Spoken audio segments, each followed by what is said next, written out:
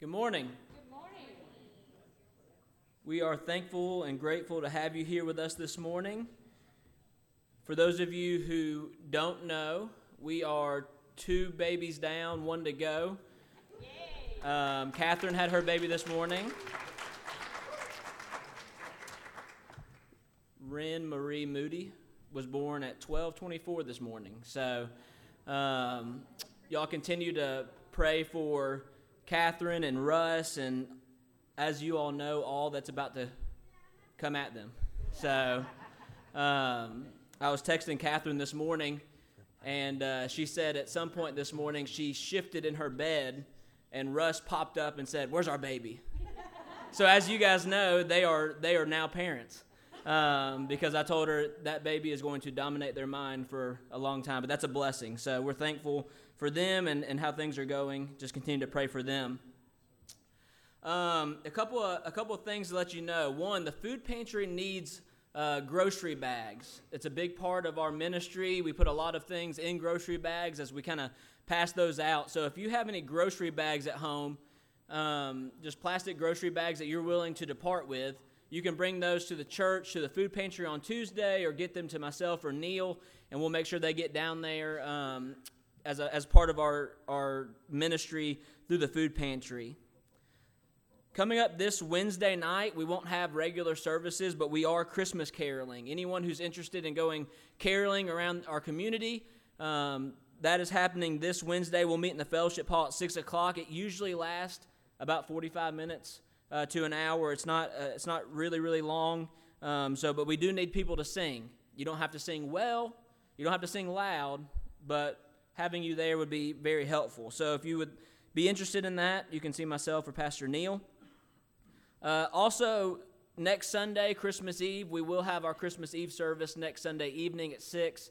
It's one of my favorite services of the year, and so we would love to have you next Sunday. Of course, we'll have morning services and next Sunday evening at 6 o'clock for our candlelight Christmas Eve service. With all of that said, I'm going to ask Brother Howard if he'd come forward, and he's going to read our call to worship. What did I do? Yeah. Just want to make a message about the angel tree gifts need to be brought today. After church, we will be getting those together and getting them ready to deliver to the family. So if you have a gift that you haven't brought, run home after church and get it ready back if you can. Thanks. Good morning. I should say ho, ho, ho. Merry Christmas. Our text this morning is a wonderful text. Thank you for letting me read it. Pastor, it's 1 John 4, 9 through 11. Before I read it, Mr. Randy and Miss Donna, congratulations. 40 years together. We could clap for that. 40-year anniversary. So, 1 John 4, take off your glasses so you can see. It says, "In this was manifested," some of the translations say revealed. "In this was manifested the love of God towards us, that God sent his only begotten Son to the world, that we might live through him. Herein is love, not that we love God, but that he loved us and sent his Son to be the propitiation for our sins." Anybody know what propitiation means? It says that in all the translations. I wrote it down. It means atoning sacrifice. He was the sacrifice that made atonement for our sins.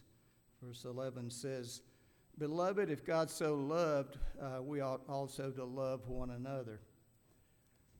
I have, Alistair Begg is one of my favorite pastors for about 8 or 10 years now. And the first time I heard him, he referred to his congregation in Cleveland, Ohio, as beloved. But he did not say beloved. He said loved ones. Loved ones. Isn't that a nice way to speak to your congregation? Loved ones, he said. By the way, there's a word that's used 8 times in these 3 verses. Did you catch it? 8 times it's used in different forms. Beloved, Not that we loved him, but he loved us. 8 times the word love is used. So even a squirrel can find a nut every now and then. I think the subject is about love today and in this. Listen, I knew my grandmama loved me. This text says that God set his affection on us. I like that. He set his affection on us. Grandmama Reddick set her affection on me because I know. She said, loves the baby boy. Loves the baby boy. And I think that's what this text is saying to us. In this Christmas time, when the beloved came to us and called us beloved, may we worship him even more because of that affection that he set upon us. Shall we pray? Lord God, thank you for the love of God. The song that was sung at Mother and Dad's funeral, the love of God, touches us all, especially this time of year. And we ought to love one another, is what verse 11 says. So may we do that. But more than that, may we love you. In Jesus' name, amen. Good morning, everyone. If you'll stand and sing with us, we're going to begin worship with Angels We Have Heard on High.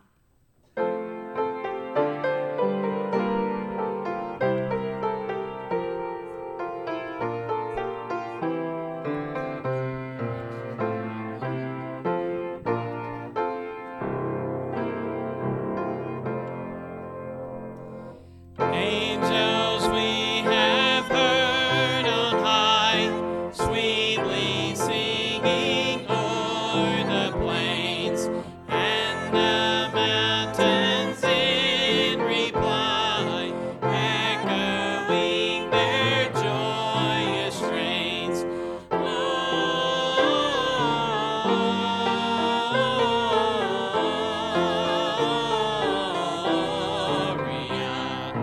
In excelsis Deo,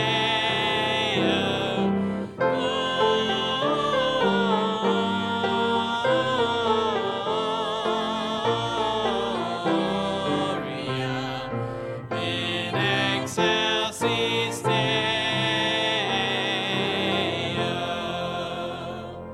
Shepherds, why this jubilee? Why your joyous strains prolong? Say what may the tidings be, which inspire your heavenly song.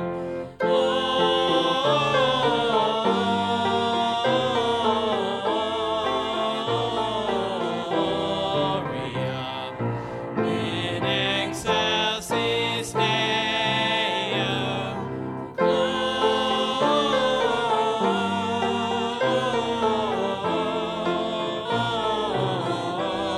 Gloria. In excelsis Deo.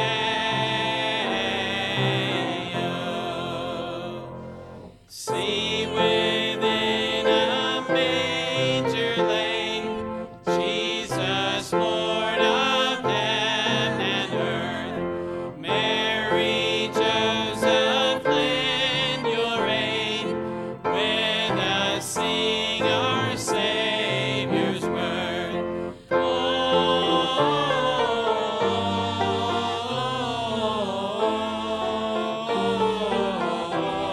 Gloria. In excelsis Deo,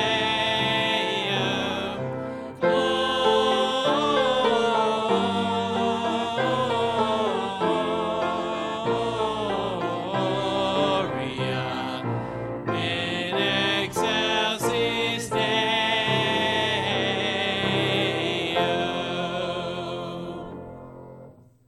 We're going to continue in worship by singing the first Noel.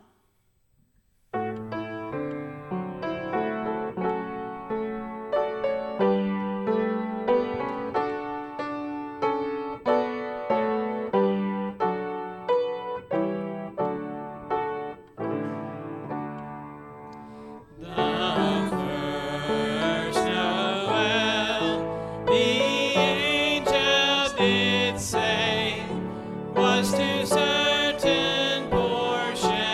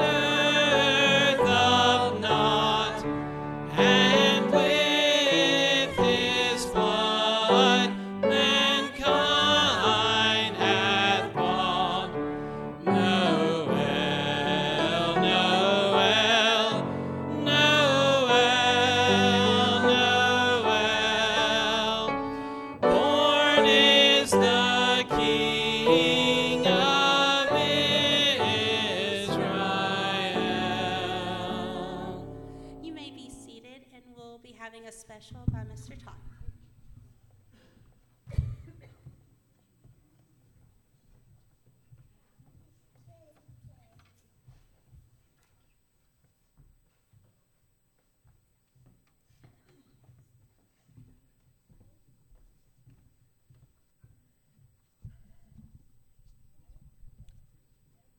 Last year I forgot my words and I didn't have my glasses on. So I had to start over. This year I'm not going to take my glasses off. So.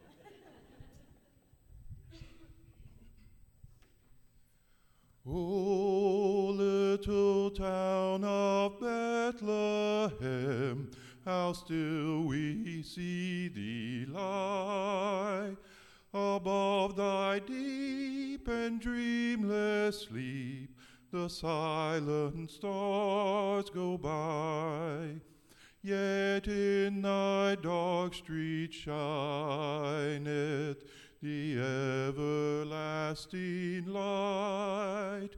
The hopes and fears of all the years are met in thee tonight. For Christ is born of Mary, and gathered all above. While mortals sleep, the angels keep their watch of wondering love. The morning stars together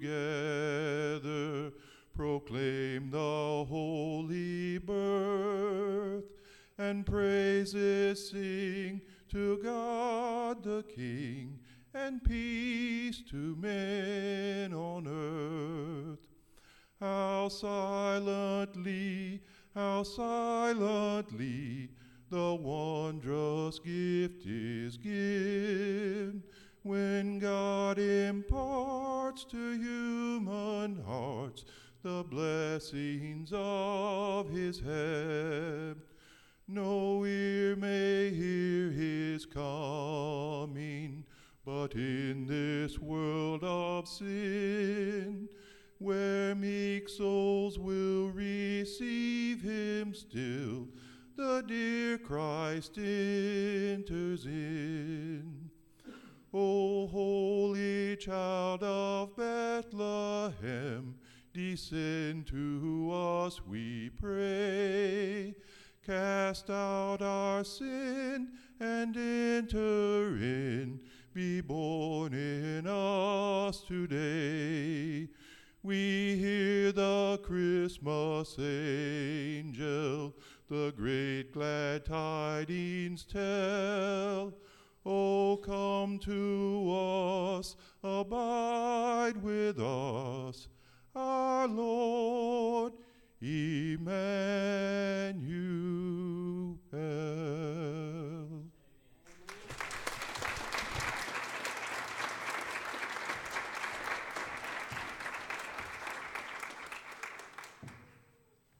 If you will stand again with us, we're going to continue in worship, singing.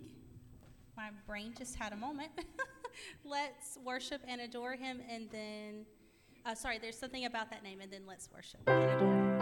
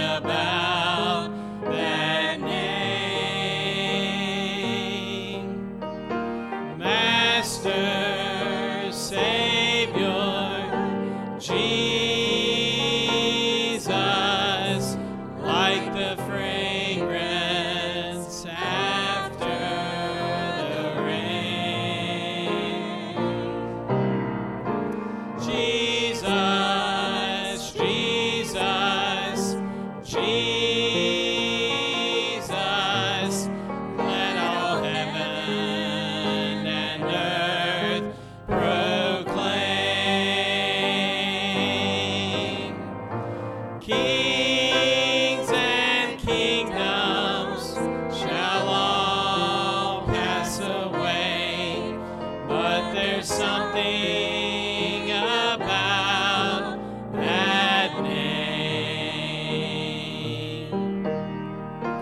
Jesus, Jesus, Jesus. There's just something about that name. Master, Savior, Jesus, like the fragrance after the rain. Jesus, Jesus, Jesus, let all heaven and earth proclaim. Kings and kingdoms shall all pass away, but there's something about that name.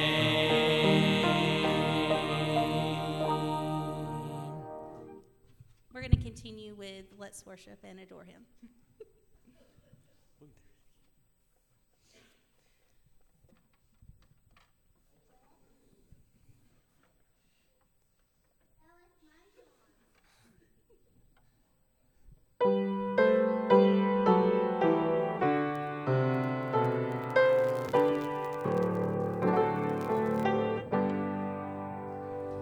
Let's worship and adore Him. Let's worship and adore Him. Let's worship and adore Him, Christ the Lord. For He alone is worthy. For He alone is worthy. For He alone is worthy. Christ the Lord. Heavenly Father, we thank you so much that we get to gather in your house today to praise and worship your name. What a sweet name it is, Jesus, our Master, our Savior, and truly our friend. We thank you that you came for us, God. I pray, God, that our hearts will just be ready to hear the message today as we continue seeing the Christ story in our Gospels, Lord.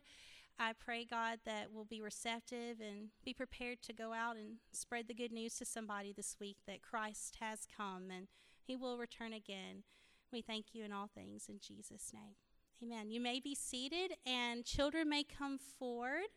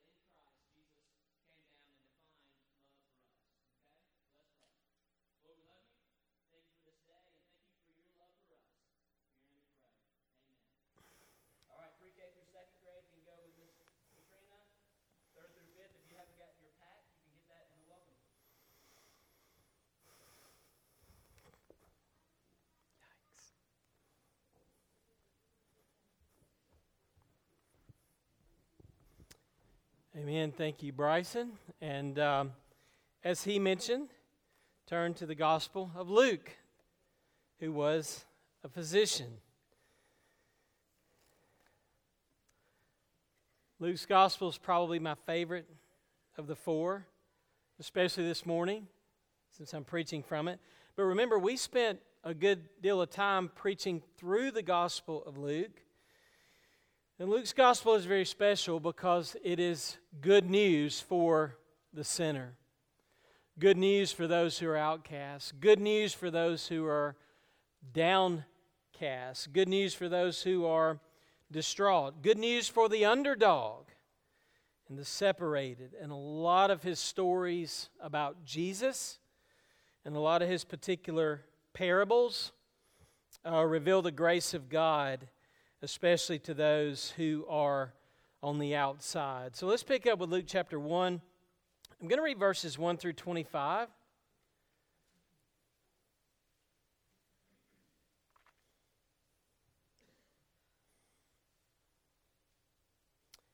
If you found your place there, how can we be certain of God's love? How can we have certainty of the love of God? If you believe that these are real historical events, foundational reality, then that will take you to where you need to be to also be certain of God's love, because this is a love story. This is the good news of God's love for sinners. So Luke begins by saying, inasmuch as many have undertaken to compile an account of the things accomplished among us, just as those who from the beginning were eyewitnesses and servants of the word, they've handed them down to us. So even from the very beginning, he's wanting us to know these are true stories. These are real events that had eyewitnesses, verbal testimony that was passed along, and many have accomplished or hope to accomplish to compile an account of these things, a real record of what has been accomplished among us. So then Luke says, I threw my hat in the ring also. And so it seemed fitting for me as well, having investigated. Very detail-oriented physician who investigated everything carefully from the beginning, to write it out for you in consecutive order, most excellent Theophilus. The most excellent Theophilus was probably, obviously with a title like that, he's a high-ranking, important person, isn't he? A lot of debate about who he in particular is, but his name means friend of God. So he's wanting Theophilus, and also the book of Acts was written likewise in the same form to the same person for the same type of reasons. But look at verse 4. So that you might know the exact truth about the things you've been taught. Verse 5. In the days of Herod, king of Judea, there was a certain priest named Zacharias. He was of the division of Abijah, and he had a wife from the daughters of Aaron, and her name was Elizabeth. And they were both righteous in the sight of God, walking blamelessly in all the commandments and requirements of the Lord. They had no child because Elizabeth was barren, and they were both advanced in years. So these are two seasoned saints, for lack of a better description. And so it came about that while he, Zacharias, was performing his priestly service before God in the appointed order of his division, according to the custom of the priestly office, he was chosen by lot. His number finally came up. Now, this is the opportunity of a lifetime for Zacharias. It said that there were as many as 18,000 priests who could be chosen at this time for this particular role. And so if you were a priest, man, this thing was on your bucket list, okay? So this is a once-in-a-lifetime opportunity, and now he felt like maybe I was going to die before I ever got a chance at this. And so he was chosen by Lot to enter into the temple of the Lord and to burn incense. The whole multitude of the people, they were in prayer outside at the hour of the incense offering. So this is a big deal. And while he's in there, the people are praying. And an angel of the Lord appeared to him, standing to the right of the altar of incense. Zacharias, he was troubled when he saw him, and fear gripped him. This sounds like the shepherds out in the field. Some of the other aspects of the Christmas story. But the angel said to him, "Do not be afraid, Zacharias, for your petition has been heard." That tells us that he had been praying, right? Other people had been praying. Your wife Elizabeth will bear you a son, and you will give him the name John. So in advance, God sends his messenger and says, this is how it's going to be. An amazing miracle of grace. You will have joy and gladness, and many will rejoice at his birth. For he will be great in the sight of the Lord. He will drink no wine or liquor. He will be filled with the Holy Spirit while in his mother's womb, and he will turn back many of the sons of Israel to the Lord their God. And it is he who will go as a forerunner before him in the spirit and power of Elijah, to turn the hearts of the fathers back to the children, and the disobedient to the attitude of the righteous, so as to make ready a people prepared for the Lord. Zacharias said to the angel, how shall I know this for certain? Remember, that's where Luke started. I want you to know these things are certain. And then Zacharias says, how can I know for certain? Are you sure? Are you certain? He says, I'm an old man. And my wife, it's a smart, tactful man right here. He says, I'm old, but she's advanced in years, right? I like that. I like what he did there. I don't know if I would have been that wise. So the angel said to him, after Zacharias expresses his doubt, the angel said, I'm Gabriel, who stands in the presence of God. And I've been sent to speak to you and to bring you this good news. It's almost as if you're looking at an angel and you're still doubting.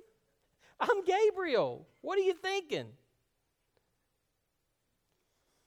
So, behold, verse 20, you shall be silent and unable to speak until the day when these things take place, because you did not believe my words, which shall be fulfilled in their proper time. Yikes. Zacharias, you don't have faith? Then hush until this event happens, right? So the people were waiting for Zacharias, and they're thinking, what in the world's taking so long? What's going on in there? What's he doing? So they're wondering about look at 21, the delay in the temple. But when he came out, he was unable to speak to them. They realized that he had seen a vision in the temple, and he kept making signs to them and remained mute. So he had to speak with his hands and learn real quick some sort of sign language. And it came about that when the days of his priestly service were ended, that he went back home. So after these days, Elizabeth, his wife, became pregnant. Everything the angel had said from God was absolutely certain and true. She kept herself in seclusion for 5 months, saying, "This is the way the Lord has dealt with me. This is the way the Lord has dealt with me in the days when," look at this, you go, what's this got to do with love? So let's reverse it. You've heard, what's love got to do with it? What does this have to do with love? It has everything to do with love. She feels loved by God. Personally, she says, "This is the way the Lord has dealt with me in the day when He looked with favor." That's God's grace and favor, right? "Upon me, to take away my disgrace." To take away my disgrace. The disgrace that I felt among people. If you look at that verse, you know what the gospel is? It is the removal of our grace, of our disgrace, pardon me. It's the taking away of disgrace that comes to us naturally because we are sinners. And instead, we get the grace and the favor and the love of God to us and for us in Christ. This is how the Lord has dealt with us. Love has everything to do with this. God loves these people. He really, certainly, for sure, for real, loves these people. And if you and I can be certain that these people were real, and that these events were real, and that these miracles are real, and that He too has moved you and I from disgrace into grace and favor, then you and I can also be absolutely sure that He loves us as well. I think that's why Luke writes what he writes. So Theophilus can know the certainty of the good news of God's amazing grace. Man, that sounds like a great place to close, doesn't it? I'll pray briefly, then say a few things more. Father, thank You for Your love for us. Thank You for Your grace. What wonderful good news we have in Christ. But for some reason, You want us to know about John the Baptist and his greatness and his service. Help us, Lord, to see in John the Baptist everything that is necessary for us to be prepared to see Jesus and to be certain of Jesus and His atoning sacrifice and His amazing love. In Christ's name we pray. Amen. So I said a good bit in passing that I kind of didn't mean to say as I read it, but I tend to always do that. I want us to first to grasp the purpose of Luke's gospel, and let's look at just one brief phrase, and it's in verse 4, where Luke writes to Theophilus, "For a reason is so that he might know the exact truth about the things that he's been taught." So Theophilus has been taught these things. He's a follower of these things, but Luke wants Theophilus to be sure. So we might say, are you for real? Is this real? Because if this is real, if this is true, don't mess with me here, because this is really good news. If this is real, it changes everything. And the formation of this phrase goes something like this: that you may know concerning the message you were taught, the certainty.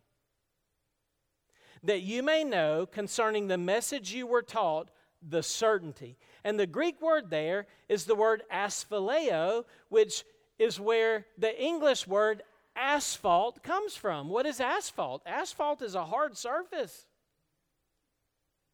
It's a paved road. It's an upgrade.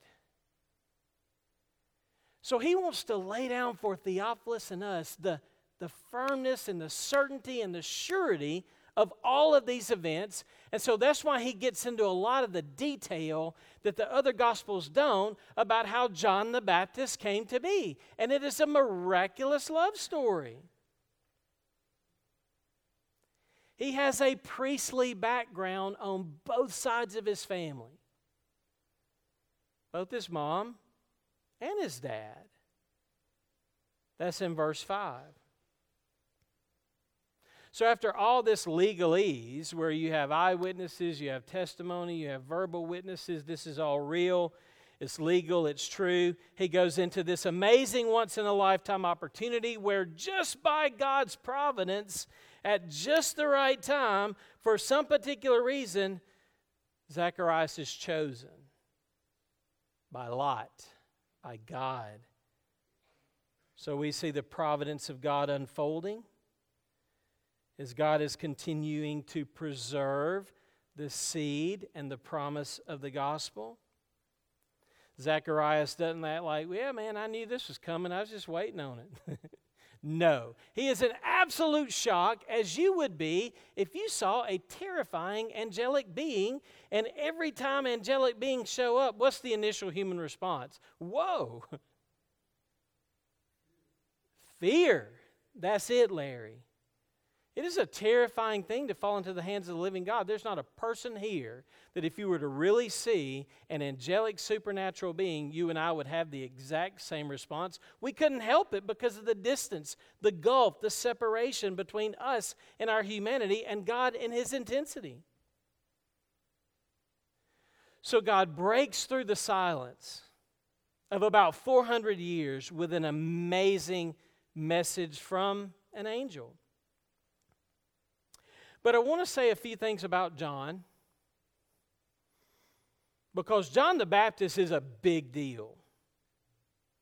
Why is John the Baptist a big deal? Because Jesus is a bigger deal. In fact, I'm going to use a word here that we don't hear much or use much, but I'm going to say John the Baptist is the penultimate servant. Penultimate. What does that mean? I was watching college football selection show, and the commentator, Reese Davis, says, now for the penultimate team of the 4, which is number 2. We know who the ultimate team is, but before we announce the ultimate team, there's the penultimate, the one that comes before the ultimate. So it builds expectation. It builds anticipation. It shows you that, hey, here's number 2, but coming next is number 1. So you're waiting, you're anticipating. Well, John the Baptist was the penultimate servant to the ultimate servant, who is Jesus the Christ. And Luke's whole theme is that Jesus is the suffering servant of God. He is the one. But before we see the one, we've got to see the one who comes before the one, which is number 2. So, for lack of a better way of describing me, here's the rank number 2 servant in the biblical narrative. I think I can say that, but let's check it out later. Check for yourselves, maybe, would be the better way of putting it. But what's your point? Is that John's significance was in relationship to his service on behalf of the Christ. So what do we see in passing about John the Baptist's life? Well, a lot of that is in Luke chapter 1. Some of it's in a few other places, but let me just say, I want us to see John's significance, and as we see John's significance, it heightens the significance of Jesus. And if you look at John's significance, it solidifies, it puts some asphalt down for your daily faith and your daily service and your awareness of God's love, which is for real. So first, there's the holiness of God's servant. The holiness. What's this whole deal about when he announces to Zacharias, the dad? What is he talking about in verse 15? He will be great in the sight of the Lord, but then he's going to abstain from all alcohol. He's filled with the Holy Spirit while he's in his mother's womb. Now that's significant, that's unique. I think what he's driving home for us is the holiness of God's servant, the fact that he is set apart, he is totally consecrated by God for God's purposes. And one of the things this hints to is the fact that John the Baptist was probably a Nazarite or a Nazarite. What was a Nazarite? Does this story remind you of any other biblical stories that we have? Okay, Samson was a Nazarite. And you can go yourself and read in Numbers 6, 1-8, what a Nazaritic vow was. Now, before you get all in on the Nazaritic vow, you need to know all that's in the vow. Because as a sign of absolute consecration, here's what was added to the Nazaritic vow. You do not cut your hair. So John the Baptist had long hair, as did Samson, as did probably Samuel. Two people in particular in the Old Testament that took the Nazaritic vow are Samson and Samuel. Both of them were told in advance of their lives that they were going to be dedicated to the Lord as Nazarenes. Don't cut your hair. Do not drink alcohol or any form of grape. Do not go near dead people. So those were three clear marks. You don't cut your hair, no alcoholic beverages, and you don't go near dead people. It is symbolic and representative of a life totally consecrated to God, and it had 5 features. It was voluntary. It could be done by either a man or a woman. It had a specific time frame, and it had specific requirements and restrictions, and at its conclusion, a sacrifice was offered. So that's why we think John the Baptist probably had taken or was given a Nazaritic vow. It explains a lot about his life and explains a lot about his functioning, but the whole point of John the Baptist was that he was set apart in a special way from everybody else for this particular role. He was out of the line of Samson. He was out of the line of Samuel. Here comes the penultimate servant. Look at him. Watch him. I had a roommate in college that every year during finals, he wouldn't shave. I'm like, what are you doing? You're growing this stuff out. One night in Bethlehem hasn't even been created yet, and you're growing a beard, right? He's like, I want the professors to know that I stand out in my suffering and studying because I'm studying so hard, I don't have time to shave, all right? Obviously, every believer is not called to take a Nazaritic vow. There's debate as to whether or not Jesus had a portion of the Nazaritic vow. I think the evidence is against it for several reasons, but I've got to move on. The holiness of God's servant from the beginning is declared. There's also the helpfulness of God's servant, because this is what he will do. He will turn back many of the sons of Israel to the Lord their God. He will turn. He's turning back things right. John the Baptist does the most helpful thing of all in that he sends us to Christ. He sends us to God. He tells us to repent. The most helpful thing in the world when you're lost is to know the way. And John the Baptist is clearly pointing to the way and the truth and the life, who is Christ. And maybe the most helpful pointing of all is when you're lost, to know the way home. To know the way home. And Luke has some wonderful stories about some prodigals who were brought back home. Luke is pointing us the way.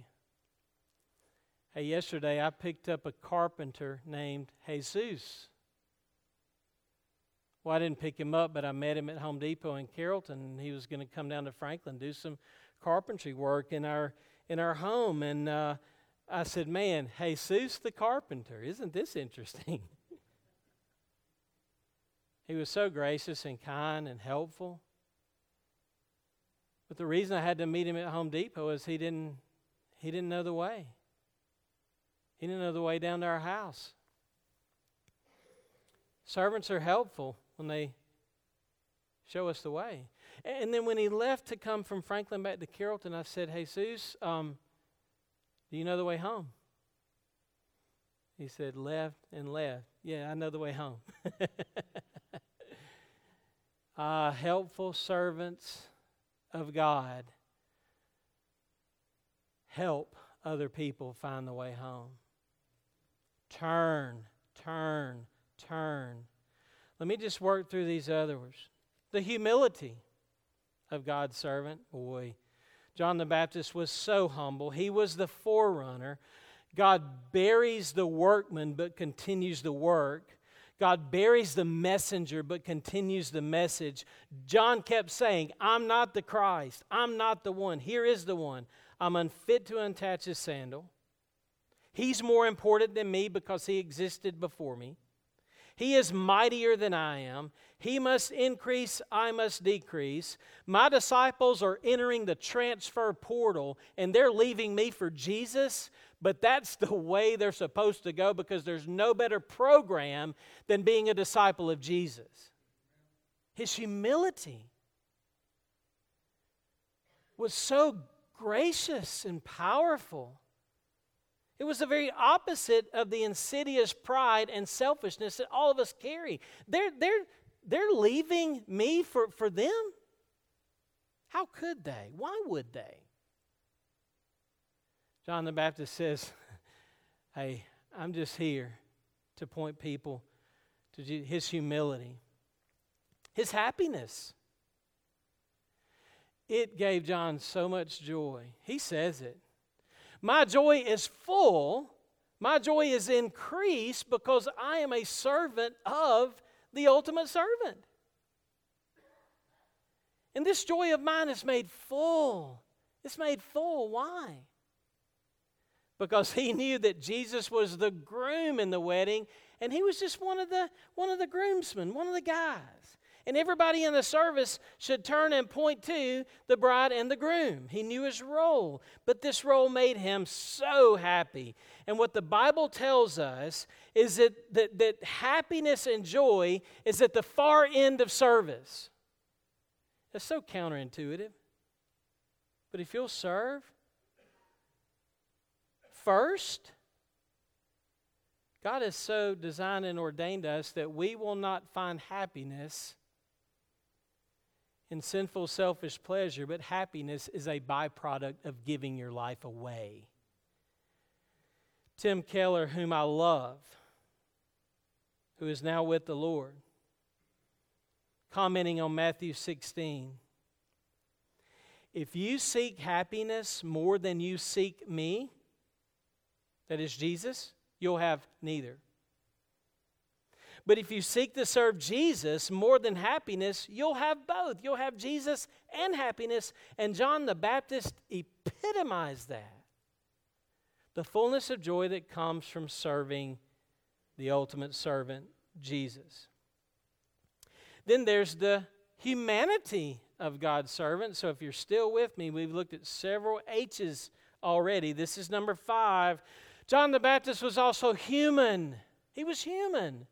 And what I mean by that is later on in Luke's gospel, John the Baptist is going to have doubt because John the Baptist is going to be in prison. And John the Baptist is going to wonder, "Jesus, all that I said about you, I don't see it happening." And so John the Baptist sends some of his followers to Jesus, and they ask Jesus a question: "Are you the expected one, or do we look for somebody else?" Man, what a human question. I guess doubt kind of ran in the family, didn't it?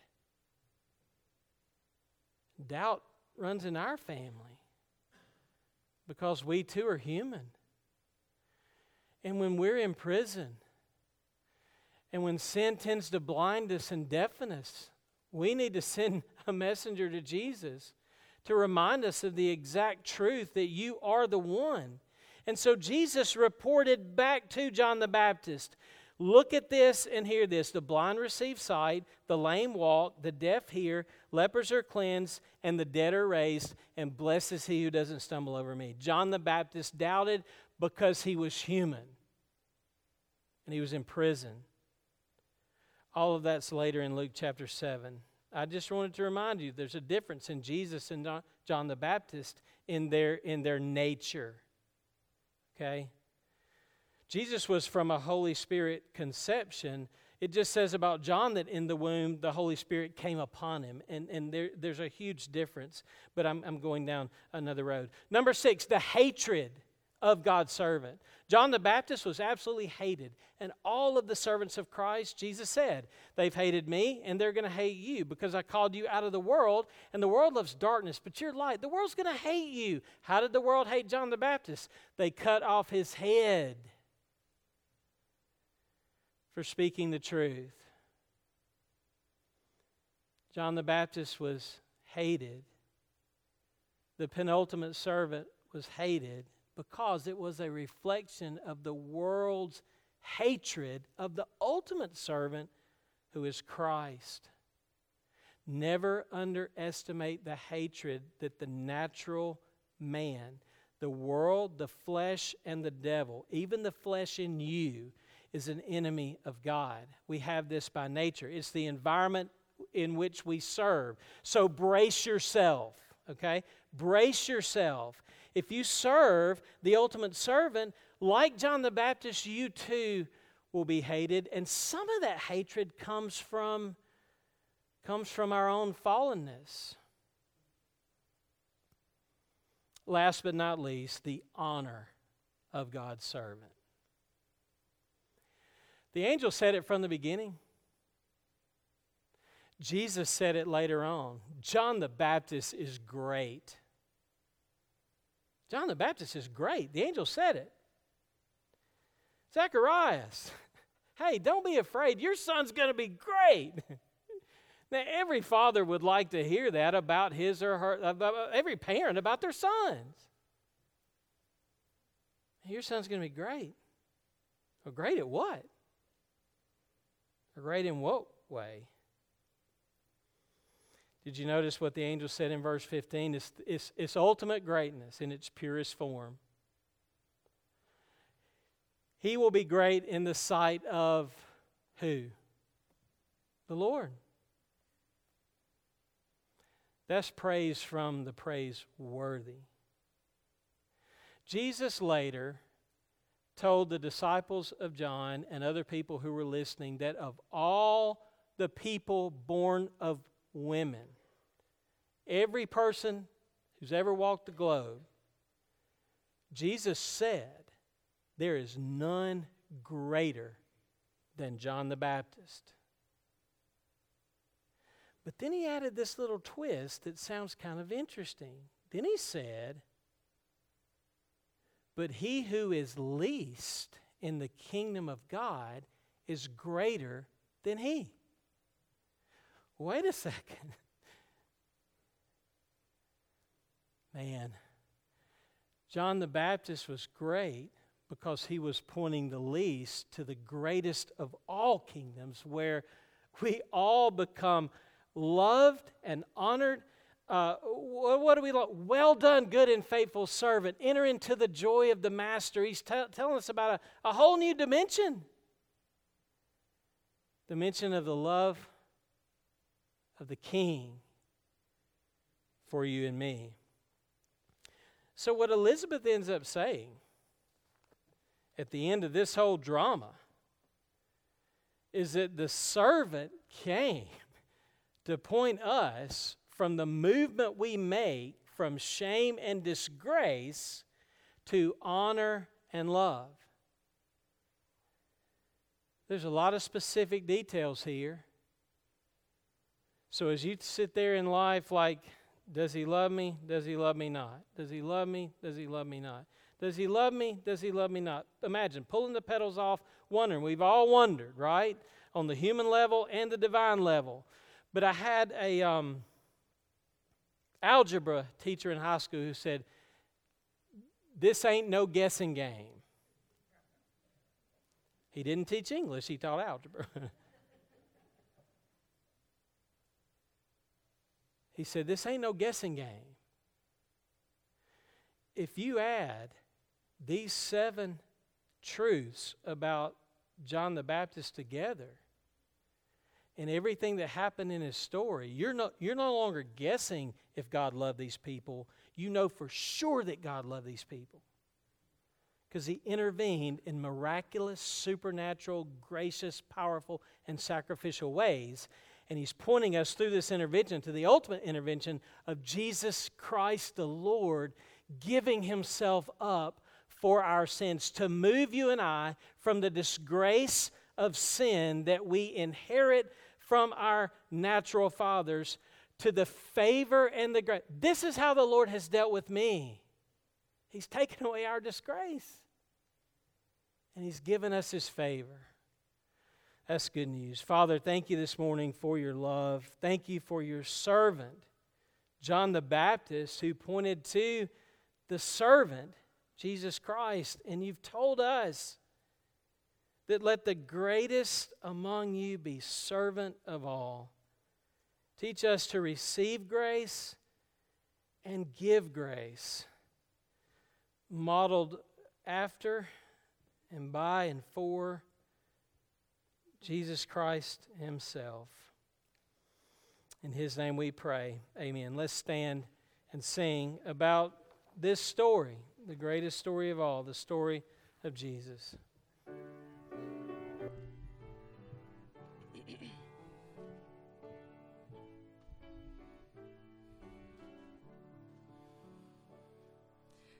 Tell me the story of Jesus. Write on my heart every word. Tell me the story most precious, sweetest that ever was heard. Tell how the angels in chorus sang as they welcomed his birth. Glory to God in the highest, peace and good tidings to earth. Tell me the story of Jesus. Write on my heart every word. Tell me the story most precious, sweetest that ever was heard. Fasting alone in the desert, tell of the days that are past, how for our sins he was tempted, yet was triumphant at last. Tell of the years of his labor, tell of the sorrow he bore. He was despised and afflicted, homeless, rejected, and poor. Tell me the story of Jesus. Write on my heart every word. Tell me the story most precious, sweetest that ever was heard.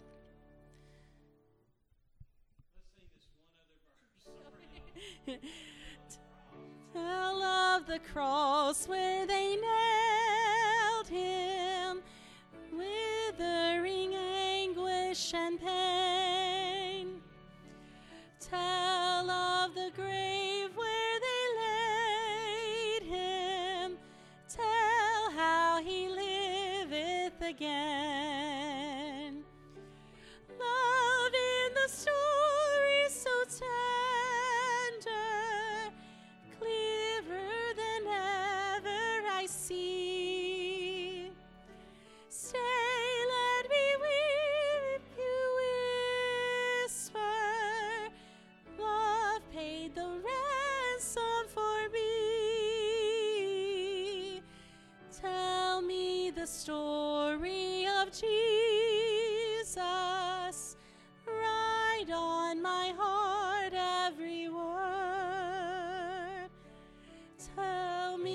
story most precious, sweetest that ever was heard. Amen. That reminds us Jesus became a disgrace on the cross in order for us to become removed from that and favored by God. That's the gospel. Thank you so much, Stephanie and Joyce, for leading in Catherine's absence. As Bryson said earlier, her baby's doing great, healthy, so let's continue to pray for them. Hey, I've got one request before Bryson comes. He's got something he wants to share with us. I got a call this morning concerning the Brooks Hardy family up in Bremen. I don't know if anybody here knows that name or is connected to that, but the family has suffered a tragic loss, and the person called me and told me, you tell all the parents and grandparents to hug their children and love their children, because we do not know what the next day may bring. So let's pray for the Hardy family in Bremen. More details probably come out that later. You probably won't hear them from me, but just be praying. So Bryson, why don't you come and share what you have there?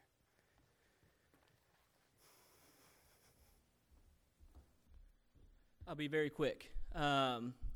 So for the past couple of years, you may know this, that at some point in around January of 2022, some changes happened in our staffing, and one of those was the creation of a position called Family Ministry Intern. You guys may not even know that that exists, but it does. And for the past 2 years, Sarah Beth Bledsoe has graciously and really well done filled that role. She's done a lot of stuff you haven't seen to make children's programs and student programs and even college programs happen. Well, come December, she is transitioning out of that role because she has to go teach for student teaching. But one thing that Neil said that makes me think of Sarah Beth is serve first and then you'll find joy later. I don't know if she was really as joyful to begin with as she is now, but I feel like she found some joy in the serving. So she took a chance and she served, and then she, I think after that, the Lord kind of showed her how amazing it is to serve Him in this type of way. And so I just want to take a minute to thank her for her ministry to our church for the past 2 years. And we have a card for you, so you got to come up here and get it.